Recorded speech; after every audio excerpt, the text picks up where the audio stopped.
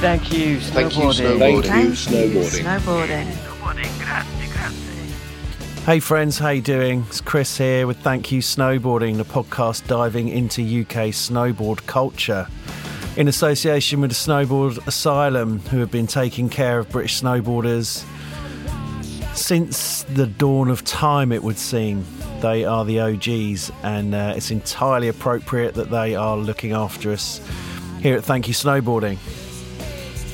So this week's episode, Tom Kingsnorth is the man behind Transform Gloves, and I've known Tom since he was about 11 years old. He turned up as a little grom at our local dry slope, Bromley Dry Slope in southeast London, and could take some shit and he could give it out, and he was always good fun to be around. He was so stoked on snowboarding. He had very supportive parents. And so I've known him for a long time, but it's been a really long time since I've last seen him.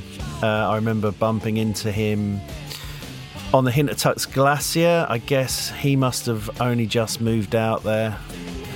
And then again, I think I bumped into him at the Snow Dome for some event or other, but these are all long time ago. And so this is one of my favourite episodes so far, getting to chat with him on Zoom and getting to catch up and talk about old times. He's a funny guy, and I love what he's doing and the way he's running Transform Gloves. It's really interesting. He is now based out in Innsbruck in Austria, which is a long, long way from the southeast London humble beginnings. And really proud of him for just making it, knowing at such a young age that this was going to be something he was going to do all his life. And having the conviction to actually follow it through, to put himself out into the unknown and to make snowboarding his life. So yeah, just stoked for him and stoked that he wanted to do the podcast, and it's great to catch up with him. We're actually going to meet up in Larks next week. I'm going over for the Larks Open, and he's going to be there, and I'm so looking forward to seeing him in the flesh and sitting down and having a pint with him. It really feels like some sort of circle closing on this one. So here we go. Tom Kingsnorth, let's do it. You do not look, apart from the tash, you don't look any different. A lot of people say that I aged pretty well. Fucking hell, it's like stepping back in time. You're looking good, man. Thanks, man. Yeah, you too. You don't look much different either, to be honest. I fucking feel it, though. Yeah, I feel it too. How's things? Yeah, good, thank you. Where are you? I'm in Innsbruck. We just moved house last month. I've been living in Meyerhofen. Right. But my girlfriend and I've just been spending less and less time there. And Innsbruck's just like a real sick city, you know, like, and the mountains are here as well. So just spending less time in Meyerhofen and more in Innsbruck. And last month we fully made the move. I just actually gave my keys back today for the older Meyerhofen. So yeah, we got a kitten and new life here. Well, Sweet. Same old life, but yeah, bit of a change. Has that been a bit of a move for Transform, or is that not really a big deal? Not really for Transform. It's a bit different here. Like, I mean, obviously Innsbruck's a city and Meyerhofen's like a proper small ski resort town. Like Meyerhofen's awesome because I live 2 minutes away from the gondola and I could just go riding. You know, you work till 12 or 1 or whatever, and you're like, right, I'm gonna go blast around for a little bit. And Innsbruck's a little bit tougher to find like some snow, but it's still like on your doorstep pretty much. How long were you in Meyerhofen for? Probably like 20 years. Like, is it that long? So yeah, it was literally came from dry slope, you know. It was like one day, I'm just going to check out this place Meyerhofen, and then never really came back. So I was 17 then, and I turned 40 in March. So yeah, just over 20 years. That's so sick. I remember bumping into you. Must have been a board test, I guess, up on the glacier. Yeah, I'd literally just made. Yeah, and I think you were saying, weren't you working in a kitchen or in a hotel or something? And yeah, I think like so. you were proper like season airing it. Yeah, I just didn't have a clue like how long I'd even be there for. You know, it was like, I'm just going to try and see if I can make it work. You know, never lived abroad before. And it was like, oh, okay. Now I'm in now I'm in this new town and I've got to kind of make it work. But luckily I had people like Chris Carr and Tim Hode, they were like looking Of out for course, me. yeah. They were awesome. And yeah, I actually got there in the summer. I did a summer season in Meyerhofen before winter because it was that SPC camp. Yeah, of course. And yeah, that was it. It was literally like straight into the industry from getting off the train in Meyerhofen, which is Why did you choose that? it was weird actually because I'd always gone on ski holidays in France and Yeah, Les Arcs and Les Deux Alpes. So I didn't really know about Austria to be honest. yeah, And then there was on board did that video. It was called Board Games, and it was right, VHS on the front of Onboard Mag, and most of it was in Meyerhofen. right. And wow, this place looks awesome, and the riders look cool. And I was like, right, I'm just going to turn up there. And yeah, Chris Carr and Tim Hode and those guys had apartment. So I think my dad was like, "Oh, can Tom stay for you a bit?" They're like, "Well, how long?" Like, well, good question. We don't know. But I basically got there straight off the train. I remember I turned up in the summer and I'd only been to resorts in winter before. So I was on the plane and like wearing my thermals and all my like all my outerwear. And I get off the train, I got off the train in Meyerhof, and it was like Yeah, 30 degrees, of and course it was.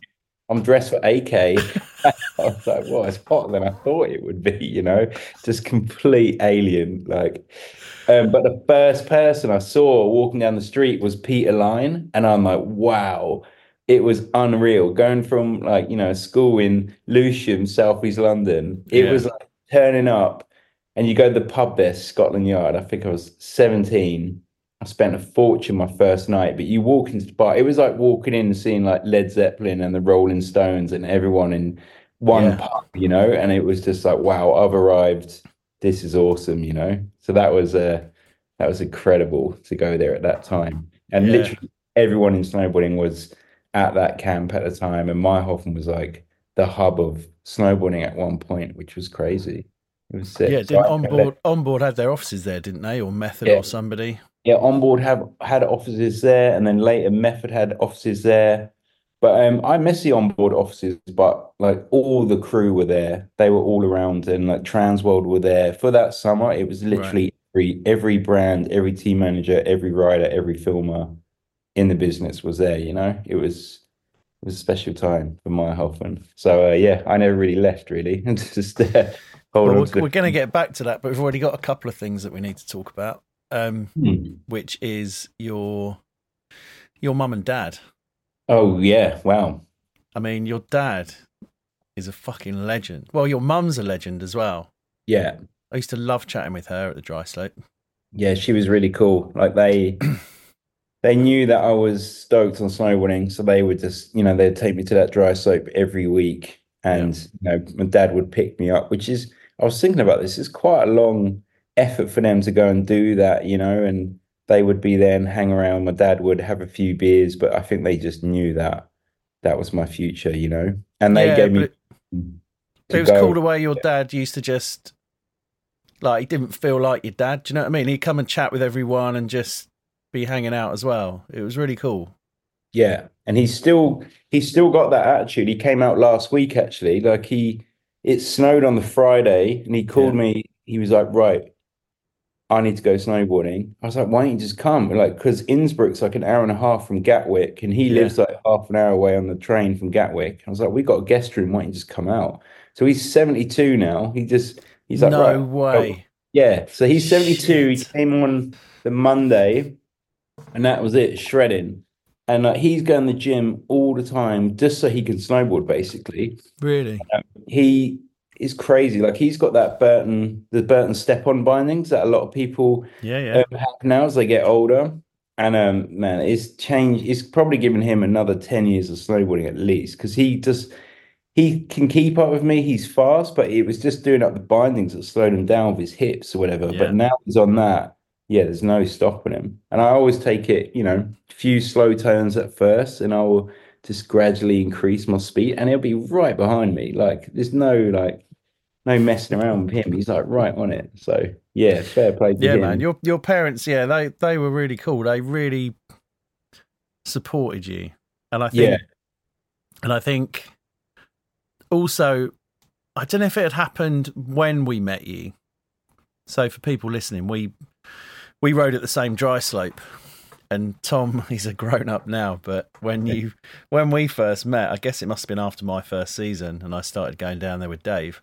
Yeah. You were quite small. It's like your boots and bindings. The total weight of your boots and bindings probably weighed more than you did. I think the boot went like just below my kneecap, you know. They were massive. They were massive. Yeah, I was about 11, I think, 11 or 12 when I turned up at Bromley. And I had like bright neon pink fleece. I remember that. I'd done like a ski trip. And my dad was like, oh, you can go at the dry slope. So I used to go down there. And then I was hanging out with you guys way out. You guys must have been like 17, 18, I think. I'd have been like 19, 20. 19. And I was like 11 or 12. And I instantly like felt a part of that group, you know, like pretty quick, which is awesome. And I really looked up to everyone on the dry slope. And they were literally the best times, you know, like growing up and just like the magic of snowboarding, even though it was Bromley dry slope and it was a bit shit, but it was at the time it was amazing. Yeah, didn't you have an Atlantis Daniel Frank as well? I did actually. I just bought one recently for no way. Nostalgia. I found a reissue. No, you got an original? Yeah, it was like 50 quid on like Austrian eBay, so I've got one. I took it out for a spin actually, and it was horrific to ride. Like, so stiff and like gross, but I was over the moon with that board. But I remember riding for the first 8 months or something, you know, I wanted a board and my parents were like, we're not getting you a board until you show that you are really into this. Yeah. So I was riding those like baby kickers on Bromley dry slope on the hard boot setup, you know, they had like those corner cob boards or like the Oh yeah, of course, yeah. Yeah. What were they? Rook Snow? Was it Rook? Rook, I think it was. And I remember hitting the kickers like, you know, like a race stance with hard boots, like from a rental place. Fucking hell, man. They just didn't have a clue about what snowboarding was going to become, did they? My mum told me recently that my dad got me the first board from Martin Drayton, actually, in Snowboard Asylum, and they were working out, you know, which board to get me and stuff. And my dad was like, oh, let's keep him on the hard boots because then we can save some money and he can borrow the boots from the dry slope. And my mum was like, there's no way. Like, he's been talking about getting out those hard boots forever. So, yeah, thanks, mum, for that. You saved me from being a racer. Yeah, big up your mum. I think we all had crushes on your mum, to be fair. Really? Yeah. She's coming out next week, I'll tell her. Do send her our best. I will do. But I was talking about that dry slope because obviously the people I meet here, you know, Scandinavians, Austrians, Germans, they have never heard of dry slope. They just don't understand it. And I was saying, if it snowed, like you'd be watching Neighbours at like 5:30 and it started to rain and you're like, mate, let's get down to the dry slope because it will be nice and fast. You know, it was like a powder day. Like just to hit those kickers with a bit of glide was just the best feeling. Going in the summer and burning through the base of your board in one session. Yeah, you just go to Halfords and get all that back to black. Like, yeah, that's it. Furniture polish. No, what was it? It was like car light polish. You'd spray that on your boards. Yeah. They were great. I had the best time there. And then after I did a couple of seasons and went back to ride it, I was like, I'm going to show everyone what's up. And like, it's not the same, is it? First run, ripped the ligaments in my shoulder and never rode it again. Never again. Well, I don't know if you saw, I stuck a couple of pictures up from when Bromley closed down. Leather jacket, very nice. Yeah, I thought, do you know what? I was really like, I'm going to lean into this. I'm going to turn up. No, I'm not going to know anyone, but I'm going to fucking throw it down. And I was absolutely shitting myself. Like I stood at the top, like physically shaking. My body was like, what the fuck are you doing? Yeah. I don't think I've ever been so scared on a snowboard. I would not ride it now. I'd be terrified. Yeah. And just to think, like some of the stuff we did up there, you know, we'd make those kickers that someone would just turn up like, oh, we've just made this kicker. And you're like, oh, that looks cool. And it would be like unrideable, you know. Fucking launch ramp. We'd have to cut a meter off the top of it. And you're landing like fully flat as well. Yeah. Like no transition at all. Remember that there was that guy, he was called Guy. He worked he had the record shop in Greenwich. And I remember quarter pipe at the bottom. That was deadly, this thing. And he just, we like straight lines basically from the top. And he just went massive, like Ingemar kind of style. Just complete carnage. And they like we protested about them sometimes at slope, but they would basically let us bring whatever we wanted on a truck, and we were just like, okay, we're just going to attach this kick into your slope and ride it, you know? Yeah, they were fairly sort of like live and let live, weren't they? Like if you want to do it, Yeah, you're doing it. You're doing it under your own steam, and go and hurt yourself if you like. Just don't. Yeah. We've got nothing to do with it. It was good. Yeah, they were fun times, definitely. They were. One of the other things I wanted to talk to you about, because I remember, I don't know if I knew you, because you went to like a private school, didn't you? And then you got flipped out of that because your parents were worried that you were turning into an entitled little boy. I think, no, it was a mixture of things. I was like, I went there until I was about 10. And once I saw it, about 11, and once I saw snowboarding, I was like, what? People can just live in a resort and go snowboarding every day. And once I saw that that was a possibility for life, that was it. I think it was that movie came out, Odd Man Out. That was the one that did it for me. Right. Every other video was, Colorado or Alaska. Yeah. And that one, they just rented a van and drove out. And I was like, well, I could rent a van. I could go to the Alps in a rented van. And then I was like, oh, that's actually like a possibility that I could do that. Is that when your parents decided that paying for an education might be a waste of money? Really out the window. So they sent me to, the local school. Mate, what a change that was. Like going from that one school to that one in Kidbrooke. Thomas Tallis it's called. Jesus Christ. It was right in the middle of the Ferrier estate, it was called at the time, which was quite a notorious estate in South London. It is, yeah. Well, it was. It was, yeah. A lot of naughty characters there, so I knew I'd have to adjust like, pretty quickly. So that's why I had the old classic bowl cut my mum would give me straight to a skinhead, I think, within a week. I just blend in a bit. Mate, yeah, that was definitely an experience going there. But it is a way, because I think that gave you, because you fitted right in with us. And obviously it's just the classic, everyone's giving each other a bit of shit. Yeah. But even at such a young age, you could you were in the mix. Do you know what I mean? Like you had humour in, you had some humour going for, you know what I mean? You could cut people down and it sort of worked. Yeah. I think I've carried that through. Like I've tried to soften it a bit from back in the day. But definitely have that still. I think that's like a South London thing, maybe going to football or something. But my mum's very witty like that. So I think I get that side of my personality from her. Yeah. That it was definitely a good move from them. At the time, I was like, oh my God, I'm going to be in trouble here. But yeah, I had to adapt quickly and I didn't have any drama, which was good. I mean, it could have crushed you easily, couldn't it? But it probably made you more...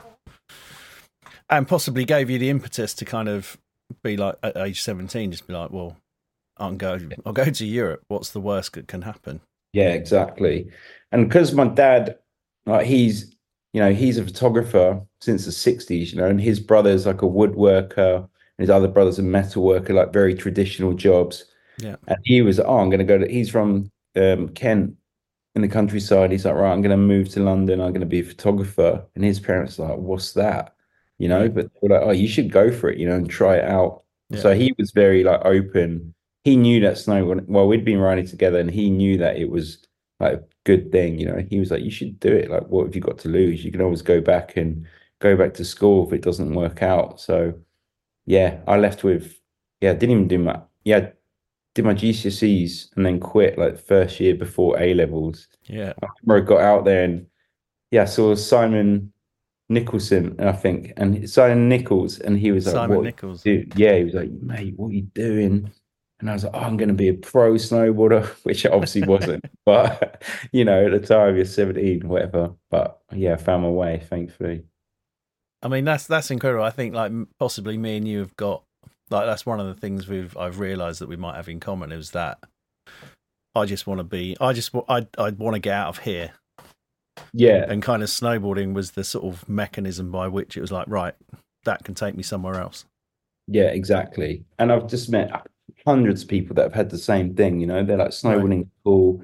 I'm going to move to Innsbruck. Innsbruck's a big hub for it as well. A lot of students here that Yeah. pick Innsbruck as a town because they can go riding. And yeah, I think snowboarding is just such a good opportunity to not escape, because it wasn't really escape. It was just to explore different places really and Yeah. meet people like on the same mindset as you. Which, you know, at my school at the time there was no one who was snowboarding or whatever. There was you guys in Bromley Dry, so obviously on the same path, but a lot of people Yeah. had jobs and stuff, and I was free to do whatever really. So I took the opportunity and went for it. Because you already knew Chris Carr and Tim, didn't you? Because you used to Yeah. appear up at Beckton a bit as well when that was a thing. Yeah, I used to go to Beckton. So it was Chris Carr and yeah, Tim Hode. Chris Carr was like legend, you know, he was like so good back then as well. I just remember thinking like he was like amazing. So the chance to stay with him was crazy. And then it was Gary Greenshields in our apartment as well. Oh, right. Yeah, and I'd only seen him from the magazines, and he was like, whoa, like next level, you know, because he'd been in Snowboard UK and had a checkout or something. Yeah. It was those guys and the guy Andy Irvin, who was right. They were all riding for. I think Chris was like the Convert team manager, or Tim Hode was, but they were all like Right. riding for Convert, and they were all like filming and taking photos and stuff. So they really took me under their wing and showed me what was up. Really, I don't even think I paid rent that summer. I think they just kind of looked after me. That's called paying it forward, I think, isn't it? Yeah, I think so. I just didn't have a clue. Like I hadn't been away without my family before. I just didn't know what was going on, so had to learn. But I'm sure they taught me the way. So Yeah. So what happened then? Like after your sort of first summer, what were you first thinking? summer, oh man, I was just blown away that it was exactly like you'd imagine it. You know, like oh, one day I'm going to go out and live abroad, and I'm going to meet and ride with all these famous snowboarders, and that's going to be my life. And that's exactly kind of how it was. You know, the first people I met were the people from the videos I'm still friends with. You know, there was a guy, Steve Gruber, who, Legend in the game. yeah, and Funnily enough, I met him at the Scotland Yard. I had a chat with him yeah, one night at the Scotland Yard. he's in Scotland Yard quite regularly. But he was literally straight from the VHS, you know, in South London. I met him, and he was as cool as you'd want him to be, you know. And we still go riding to now. He's awesome. So it was just really good opportunity to meet those people and to find out they were cool and they were interested in what you did, and you know, you were part of the gang, very much like in the Bromley Dry Slope where you turned up and you were part of the gang like straight away, which was cool. So Yeah. I Did you felt like manage to turn your sort of fanboy sort of volume down? Because I remember you used to be quite impressed by lots of things. I know this yeah, sounds a bit patronising, but I remember Steve Bailey came down with us once, and I remember you being like fucking shaking with excitement. mate. Tom Copsey, do you know Tom Copsey used to be the Yeah. extra on board? He's Yeah. gonna absolutely love you saying that, because I went into Snowboard Asylum. I think I was like 12, and it was Steve Bailey there, Yeah. and it was like God was in there, and I was like, "Oh my God, are you Steve Bailey?" And I had a million questions for him about the nines Yeah. on dry slope and new bindings that Burton were bringing out, and like real, like you say, like real fanboy moment, starstruck, you know. Yeah. I was just absorbed in snowboarding so much. Like if anyone was in a magazine or a video, they were like a real hero, definitely. I think it took I think probably a few weeks into it, you get used to it because you're just, and now I don't even think about it. Sometimes if you meet like I get it sometimes if you meet someone, a legend from the past, you know, like a proper legend. Who would you have to meet to be frothing?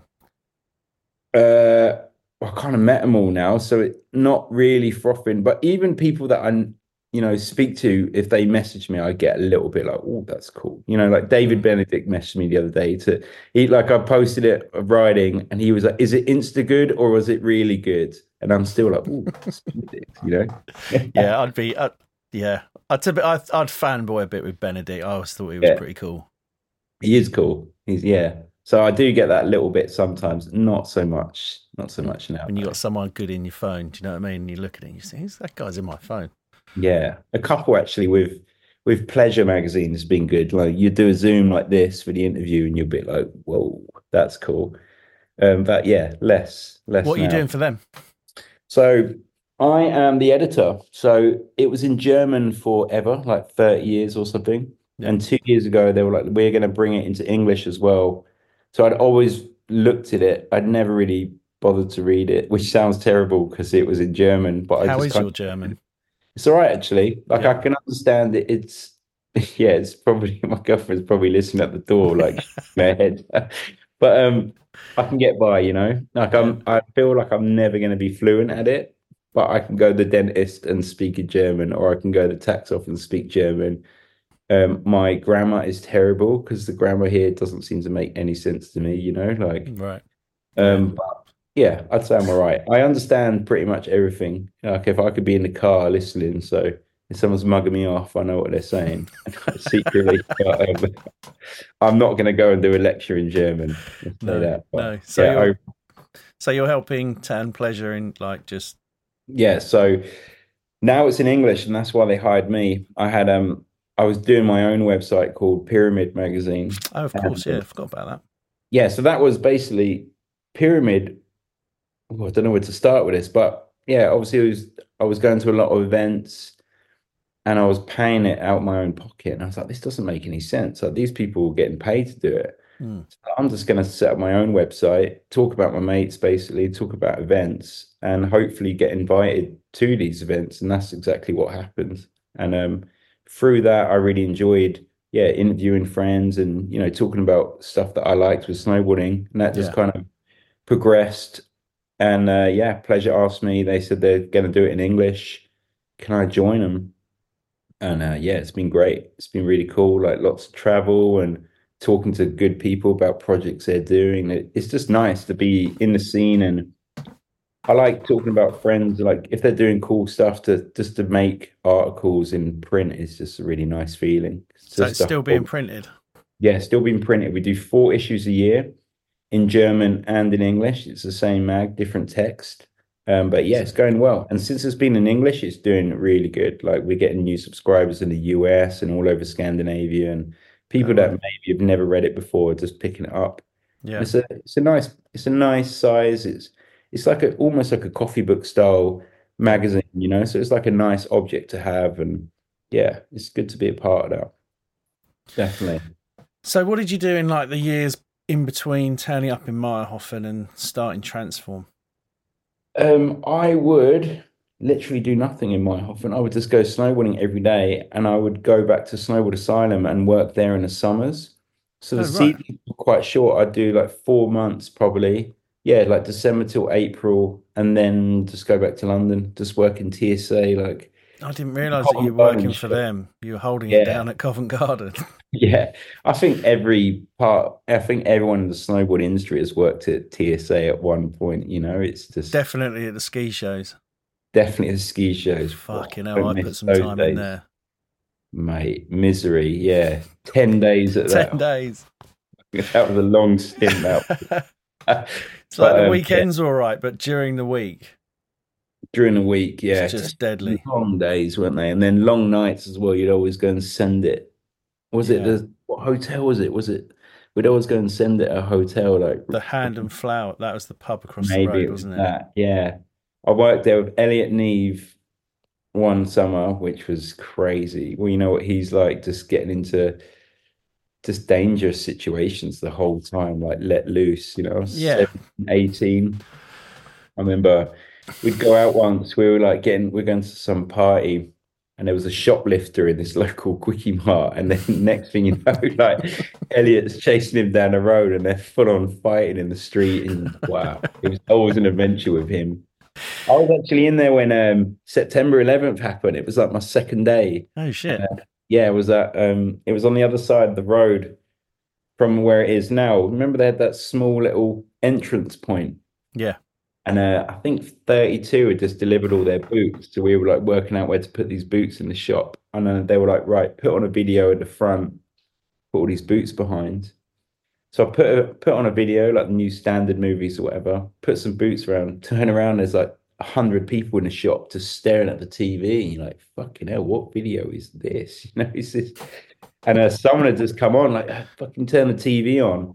So he put the TV on just as the first plane had gone in. No way. We were like, whoa, what's going on? And we were watching that. And then the second plane went in. Like, yeah, I think that was my first day at TSA ever. And we just watched that unfold in London. And that Oh was, man. I'll never forget that.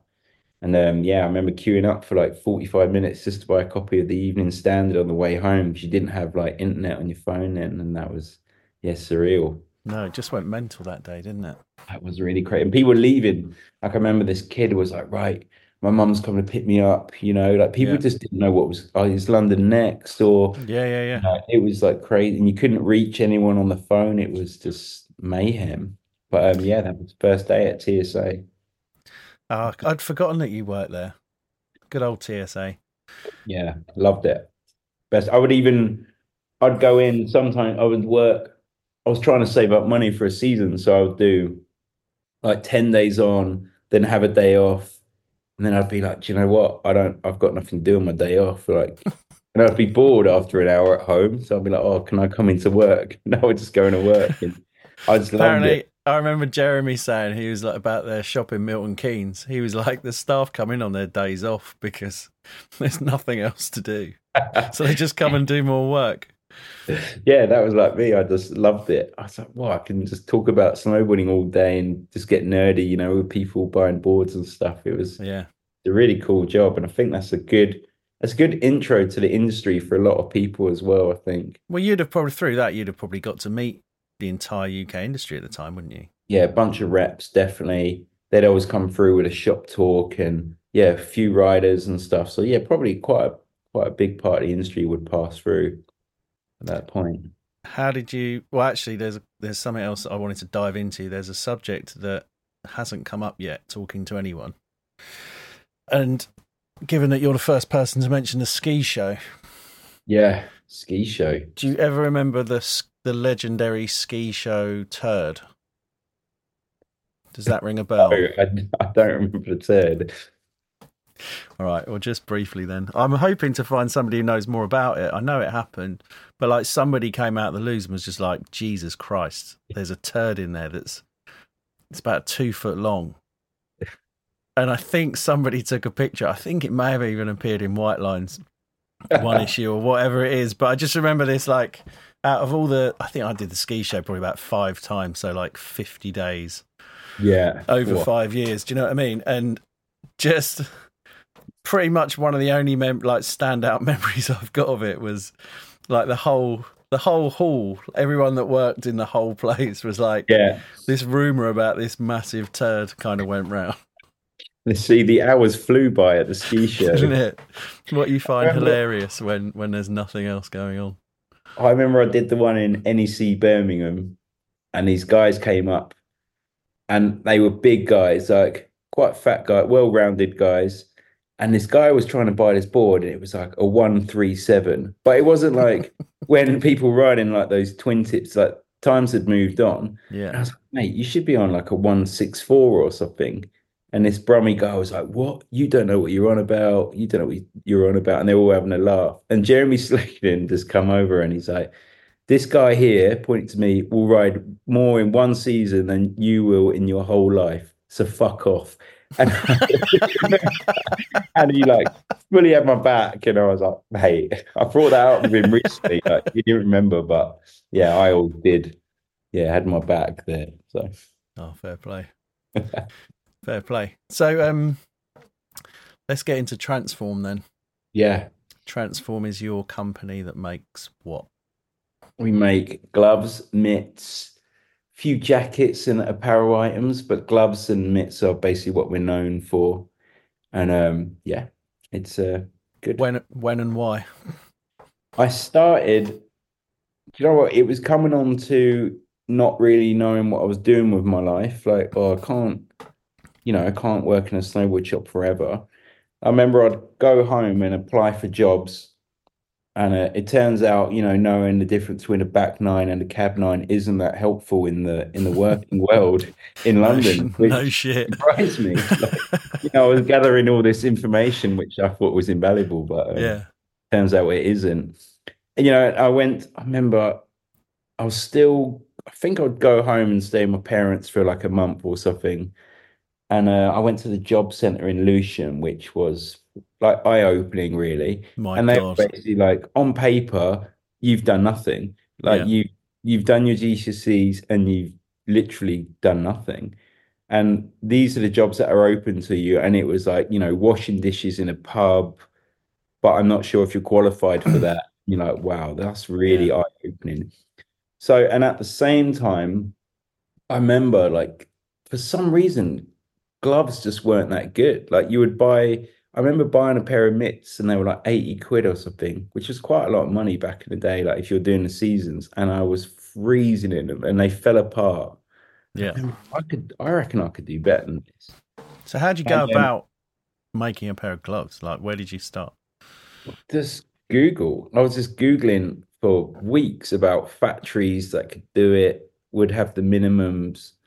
And I found this factory in China, and I basically sent them the worst sketch on Photoshop. Like, oh, I just want to make this. And I remember there were people in my Hoffen like, oh my God, this guy thinks he's going to set up a glove company like this. And there were people laughing at me that I couldn't do it. And I think that spurred me on. I was like, well, why not? Why couldn't I do it? Like Yeah. Burton's one guy, or, this is one guy. Like, why could I not do it? And I think, yeah, we made like 100 pairs the first season. But because I had friends in the industry, like Tom Copsey from Onboard and stuff, Yep. they were already promoting it online, like new glove company coming out. So there was like hype around it. We had a team of riders. That was mad. Like we had a team of riders. We had like a few mags like Method Mag and Onboard were like this new glove company's coming out of Europe before I had a fucking clue what I was doing. I didn't know, the pricing or like the anything. Yeah. So I was like, oh fuck, now I've got a company. I have to try and Now learn you how better do it. to do this. Yeah, you better do it. Yeah, so that was it. It just kind of snowballed from there. I think, yeah, it was like 100 pairs the first season, and just giving it to friends that were wearing it. It was pretty recognizable the first season because it was like a white leather glove and it had transform in neon green letters across both hands. If you did that, it spelled out Yeah. transform. Is that a conscious? Because I guess that was social media a thing then. So, like, obviously, to make something instantly sort of recognizable. Yeah, it was. It's actually called the photo incentive glove was the There you first go. one. And it's still called that now. Like Yeah. it just worked, even though the logo is definitely smaller than it was. Yeah, it was just I think there was that website snowboard.com when I set it up. Do you remember that? It was like No. MySpace before, but it was MySpace for snowboarders. Right. So I don't remember this. No. hey, it was literally like MySpace. And you'd meet girls at a bar, you're like, oh, you're on snowboard.com, and you just slide into the DMs or whatever. And it was cool. Like you just like network with people all over Europe on this platform. And that was the Sorry, it's first. just the phrase sliding into DMs just kills me. I don't think I've ever slid into anyone's DMs. I mean, this was 30 years ago. I slid into DMs 20 years ago, but yeah, it was just a lot of self promotion then, and Yeah. yeah, little by little, people took it a bit more seriously, and it managed to grow and become a full-time job, which I still think is crazy, really. But So, yeah, because you came out with that like boxing mitt, didn't you? And then didn't somebody kind of, it was about a year later, somebody obviously had a similar idea. yeah, I And don't that know. really sort of, that seemed to give you more of a platform as well, like ideas like that. I mean, that was I don't know. I don't know if anyone else would have come up with that, but an English person. Do you know what I mean? It just seems like Yeah, it felt like a very sort of British thing to yeah, bring it was into a the lot of game. British humor with that, and yeah, like the boxing mitt and stuff, and just references to London. Like, oh, if I didn't know a name of a t-shirt, I'd just like, oh, call it the Shoreditch t-shirt. Just lots of Yeah. London references. But I had to tone that down in the end because people just didn't get it. Like in the global market, Yeah, people were like, obviously. what does that mean? But they're still putting a lot of references. Like there's like the SE12 hoodie, which is my postcode in Lewisham, and Represent. I like to, yeah, I You like to can have take the reference. boy out of Southeast London, right? Yeah, you done those. I've spent years trying to lose my accent. I've lost my. I don't know. People can tell I'm English, but it's definitely polished because it's gone down. Because when I first turned up, straight out of Kidbrooke High, people could understand a word I was talking about in Austria. Effing this and effing that. Yeah, there's a lot of that. And so, yeah, I had to tone that down a little bit. They're like, what's this English? What's this foreign about? So, yeah, I don't know. It's got a bit of a confused accent at the moment, but still trying to hold it down. Yeah, But yeah, I think you're doing 15 right. years Transformers now. Is it 15 years? I don't know if I can count the first years because, like I said, I didn't have a clue what I was doing. It was just a guy with gloves in his backpack. So tell me a bit about that journey. Like, you've obviously made your life in the mountains now, haven't you? Sort of pretty much. Yeah. Yeah. And you've built a company around that. What's it like living in the mountains with a snowboard company, and doing it? It's great. I guess many people would dream of it, and you've gone and done it. Yeah, I think I'm proof that anyone can do it, really, if they're driven to do it. It wasn't like I threw a bunch of money with it. I think those samples cost me like 500 quid. Yeah. That was it. I was like, I didn't really, a lot of people are like, oh, you're so brave to do it, but I didn't really see it like that, because if it didn't work out, I'd lost 500 quid basically. I could always go and do something else. So it wasn't really a scary venture in a way. It was just building up from nothing, and every year it would get a bit bigger. You'd be in a bigger shop, or you'd have a bigger distributor carrying you, and it was just a natural progression forwards.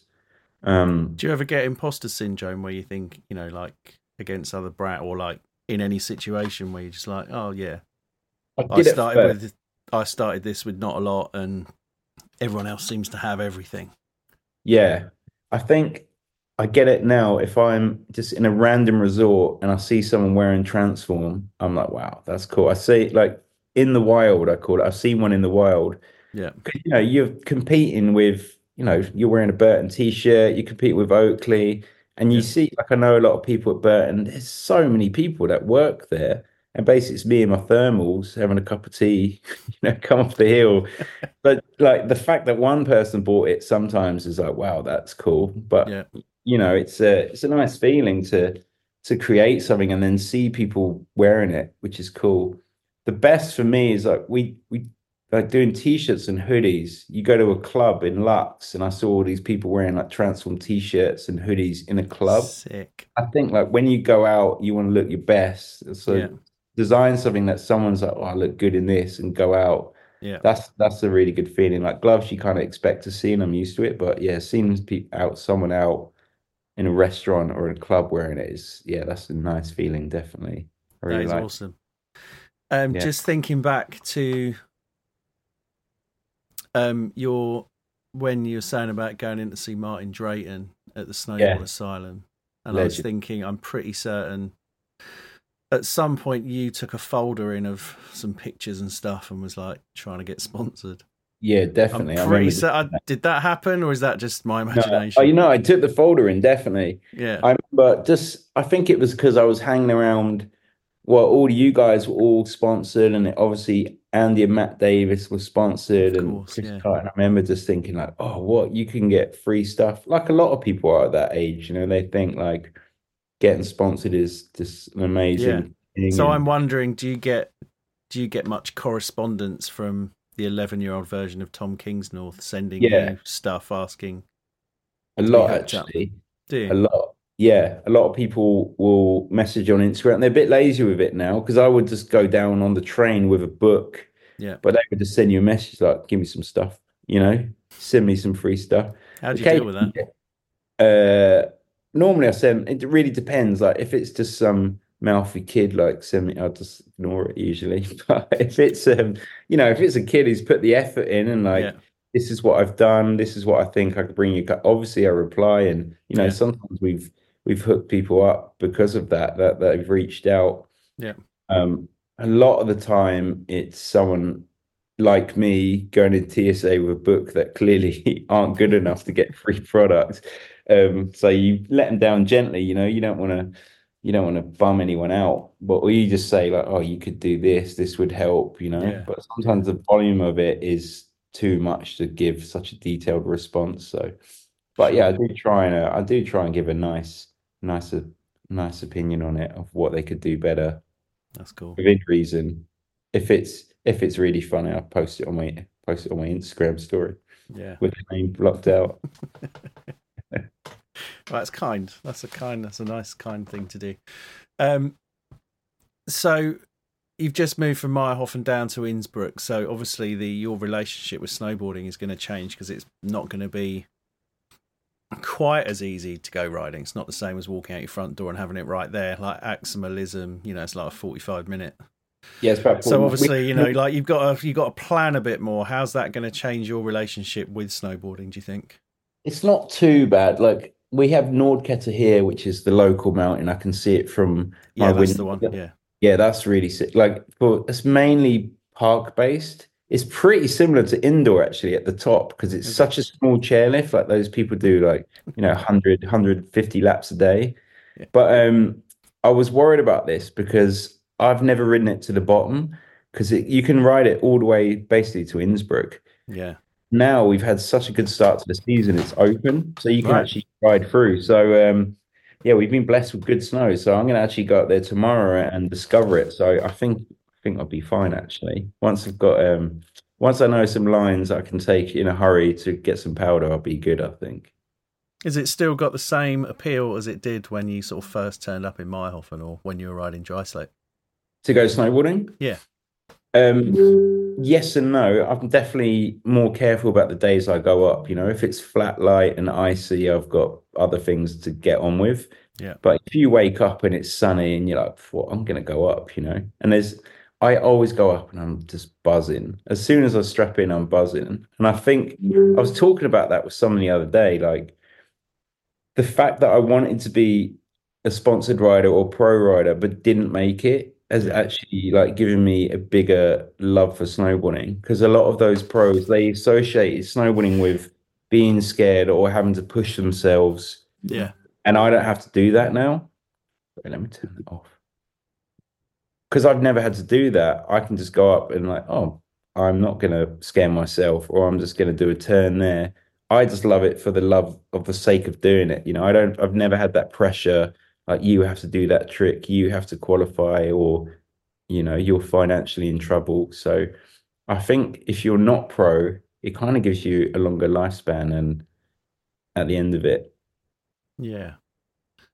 I said this to a couple of riders I know recently, actually, because with pleasure, sometimes most of the time you'll be in the same hotel as the riders, you're at the same restaurant, you're at the same event.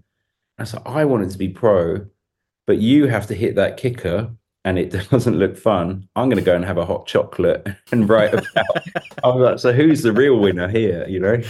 Yeah, but I mean, you have one way or another, and I'm just wondering whether, sort of looking back when we knew sort of the 13-year-old Tom Kingsnorth, whether it was always like this, life was always going to be for you. Do you know what I mean? Sort of, if you're actually thinking, looking back, it's possibly that you were always going to end up being a lifer. Do you know what I mean? Yeah, I think so. I think I'd had such a good start to it and I met so many cool people at an early age. I was going to be a lifer. You meet some people from Innsbruck or from a resort that grow up around it. It's just something they do, occasionally. They go up at the weekend or whatever and they don't really give it much thought and they can just quit and do other stuff. And yeah. But it wasn't like that for me. It was, posters all over the wall and fully absorbed into it from the start. Yeah, and isn't it like, I sort of feel now that it's like a precious thing. And talking to people now, I think people are really starting to feel that it's a thing that, wasn't necessarily a given that you were going to be able to do for a long time or make a life out of. And people are, or people are still, at least trying to sort of go on holidays and stuff because they realise that it's quite an important thing. Especially after COVID as well, when people couldn't. I think now people have appreciated it a bit more when they do get away. I've spoken to a lot of people like that. And when I was last week or 2 weeks ago when my dad came out and we were just cruising the slopes, I just thought this is amazing. We've been snowboarding 29 years together.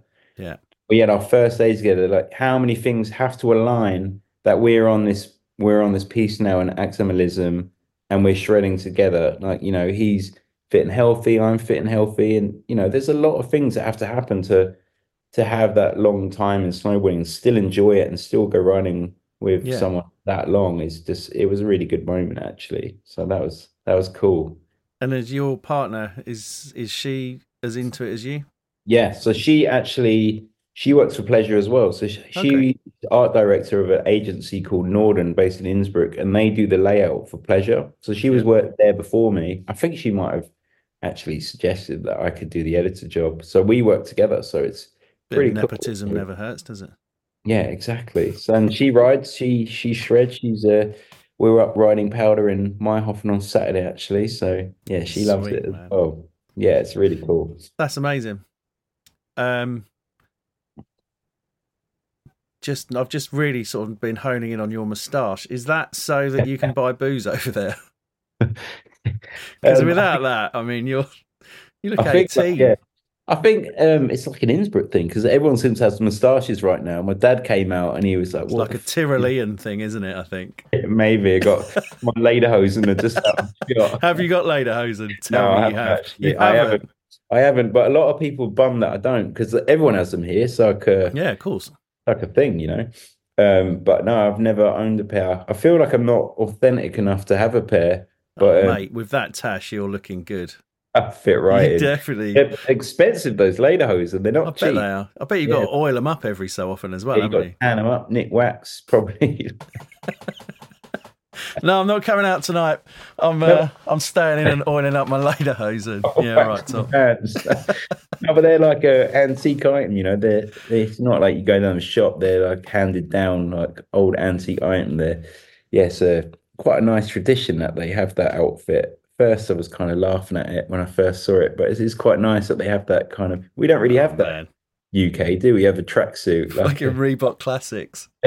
yeah, Reebok Nike Air grey tracksuit, but we don't Yeah, have like a lederhosen. Like Norway got the same. They have their Norway Day, and they all dress in the same like traditional outfit, and it's awesome. Yeah, we don't really have that. no, I guess the Scots have it with a kilt and that bag, but yeah, we don't yeah. have. It's just England, isn't it? Sort of England. What does it stand for? Do you miss England? Yes and no.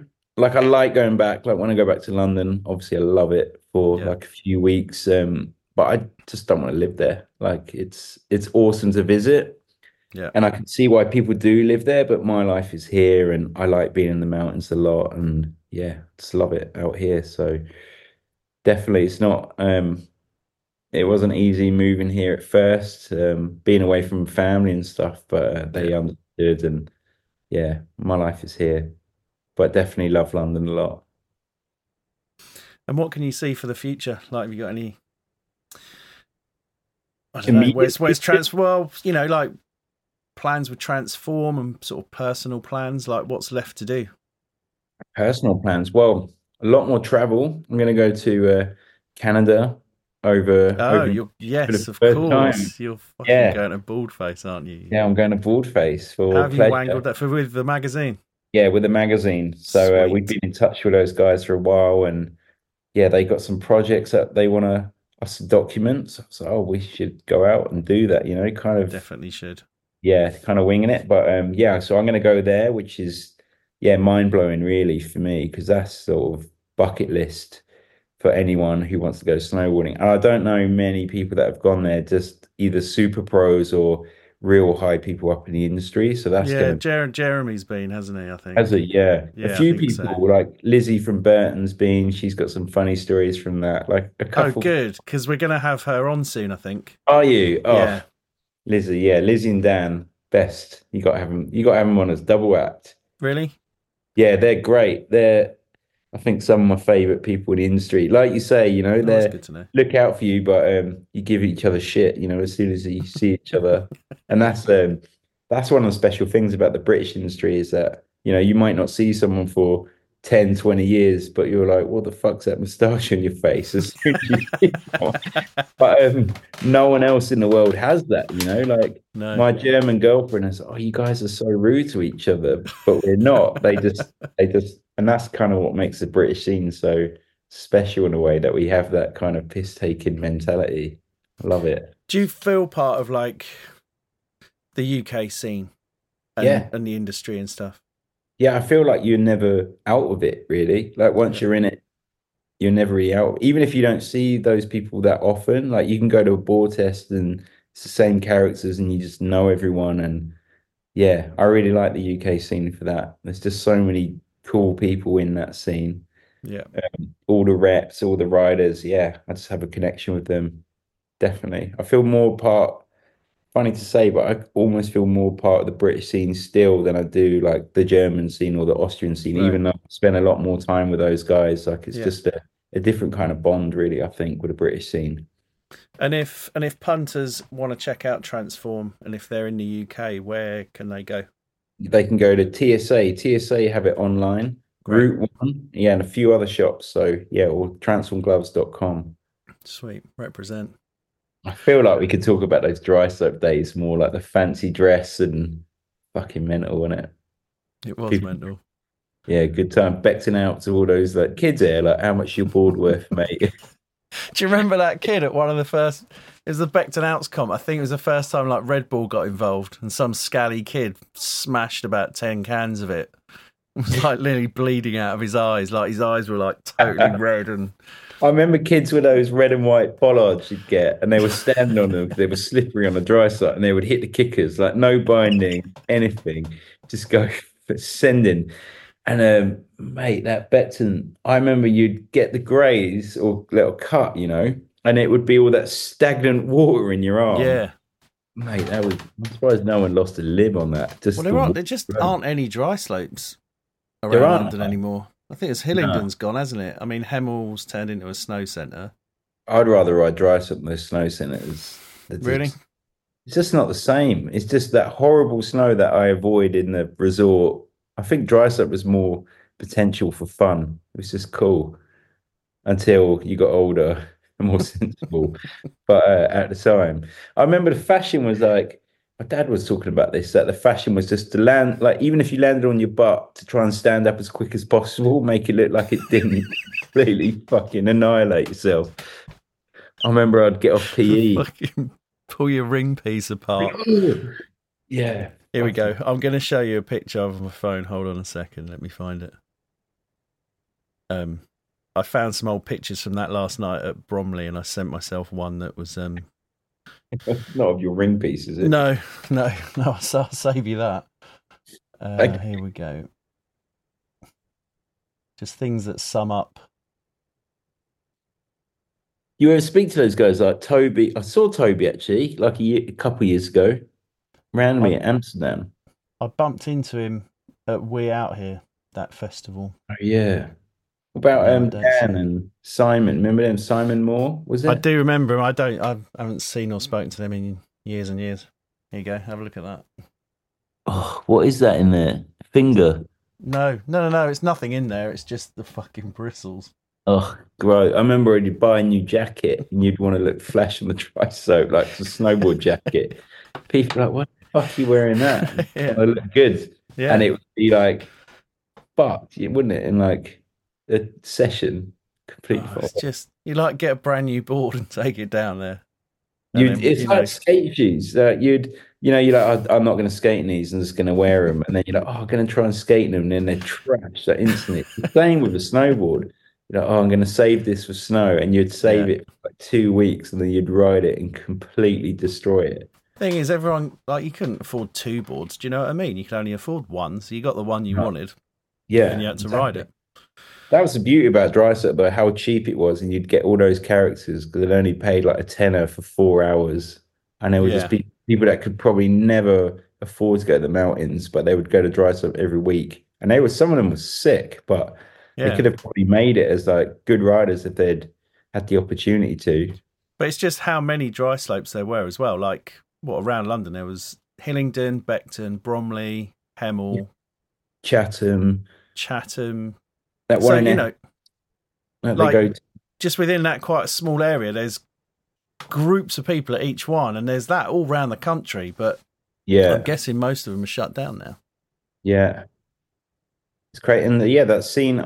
like in the same in Netherlands, they had all the indoor slopes and they had like such a big scene there. You'd go Yeah. and there'd be hundreds of kids like every week. And now they all died out that scene. Like No, they just, really. yeah. I heard the same in UK that people just don't ride it anymore. Don't know what happened there, but I don't know. Well, I guess that was part of doing this, really, is try and sort of bring bring it alive again, help yeah, try and sort of reinvigorate and sort of inject some of that yeah, magical dust that we had back then, try and sort of inject some of that back in, because all you see on TV now is competition snowboarding, and is that what people are hyped on? The hype is doing it, isn't it? Because that's the fun thing. yeah. It's now at such an insane level that is it relatable? I don't know. So that's what I'm trying to find out, really. Yeah, I see that a lot on the. We can put all this in as well if you want. Yeah, totally. Like that. I see it on the UK Facebook group. It'd be like, oh, this guy's just landed at 18. Nothing over a back three should be allowed. And I've refrained from joining in on that because I'm like, chill out. Like that guy, he can still do a back 180 and he can Yeah, do it better than fucking Jamie Lynn can. He's just not going to win a contest doing like a 180. Do you know what I yeah, mean? Like, he can do front freeze better than you ever can on, hill end or anything. anything. It's just he's going to do an 18 that day. You don't have to do him as well. It's not Yeah, like you and have to. that isn't all of snowboarding. That's Yeah, it's such a Billy Morgan used to get so much hate for that. And silly. he's like, I just like to go out with my mates, get drunk, and I like to flip on my snowboard. And like I felt sorry for him because he'd tell me that he'd go to events and he'd see riders that he like really looked up to, and they're like, "Oh, he's a kook.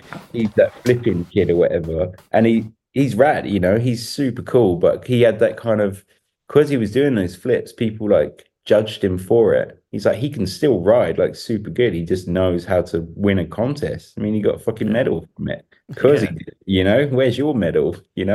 yeah. Sit And on like, Facebook. I don't know. Sort of for me, I don't know that Olympics is.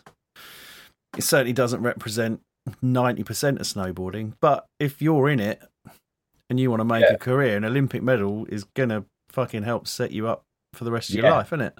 And that's what's changed about snowboarding now. It's not like there's so many good riders. Like everyone can ride as good as everyone, basically.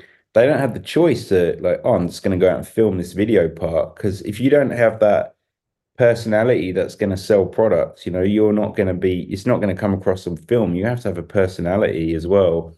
Yeah, So they're kind of forced to do those contests so they can go riding, and that involves going to fist contests which a lot of people hate on, but they don't really have a choice. If they want to go snowboarding, that's it. And some of them branch into videos later, or some of them do well out of contests. But yeah, I feel it's harder these days to make it as a pro. You have to do that contest circuit you cracking the whip with your riders.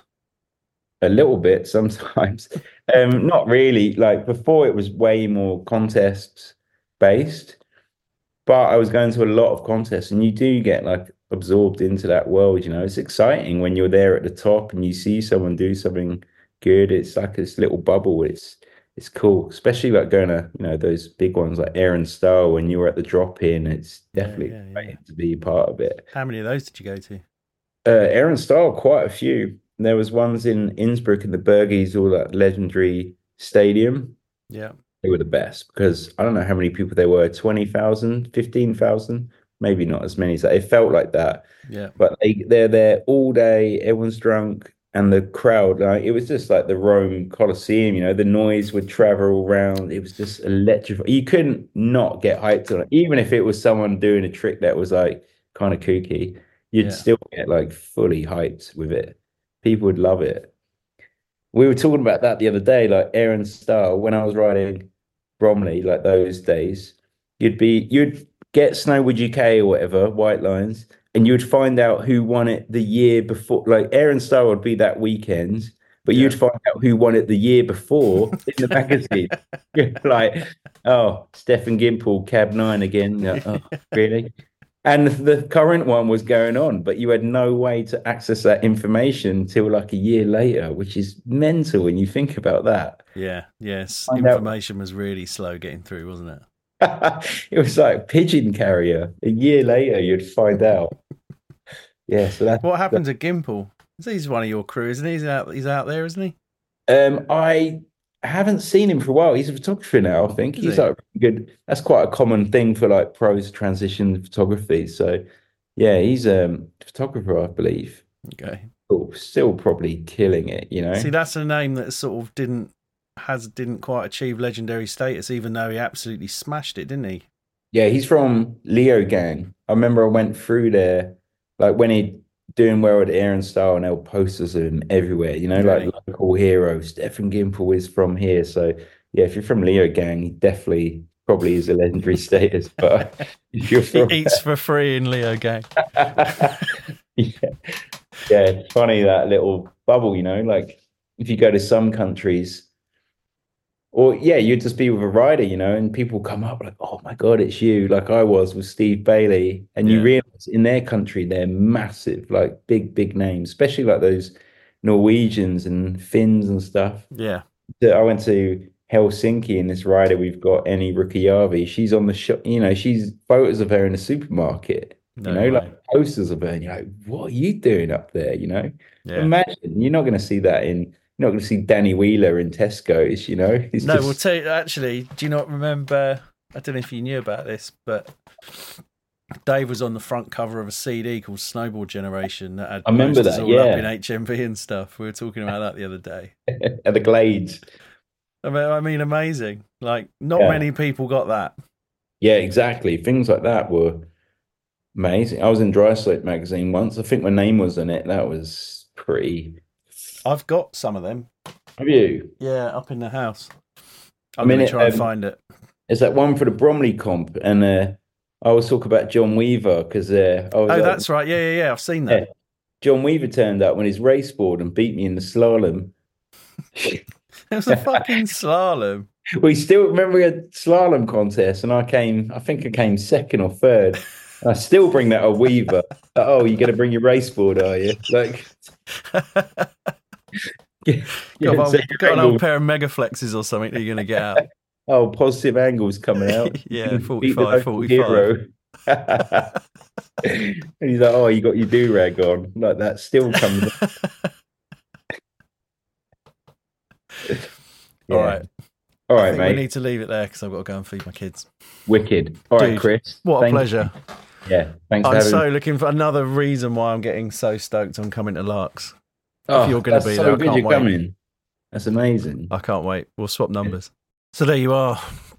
Tom Kingsnorth of Transform Gloves. That was a real pleasure, as I think you could probably hear in that interview. I laughed a lot. Tom is a great guy, good sense of humour. I'm very much looking forward to seeing him next week. You might have also noticed how much more sweary I was in that interview as well. It seems that the South East London connection kind of takes me back, and the swearing tends to come out a little bit more. But there you go. I was just noticing that as I was editing it. So what else is going on? Yeah, as I said, I'm going out to Larks next week with the TSA and the Reason magazine.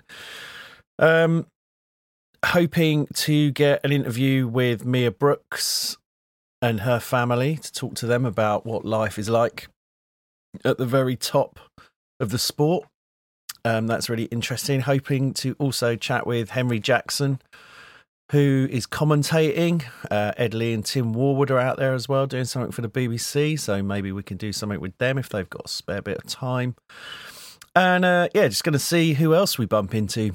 I've got a feeling it's going to be a big kind of communal event and there will be lots of people there, so I'm hoping to see who I see and get people on as I can. So yeah, we're going to load up on content. I'm also going to try and film a bit of the competitions. I'm going to try and get underneath that first hit in the pipe, because from some clips that are doing the rounds on Instagram, the first hit in the pipe is stratospheric.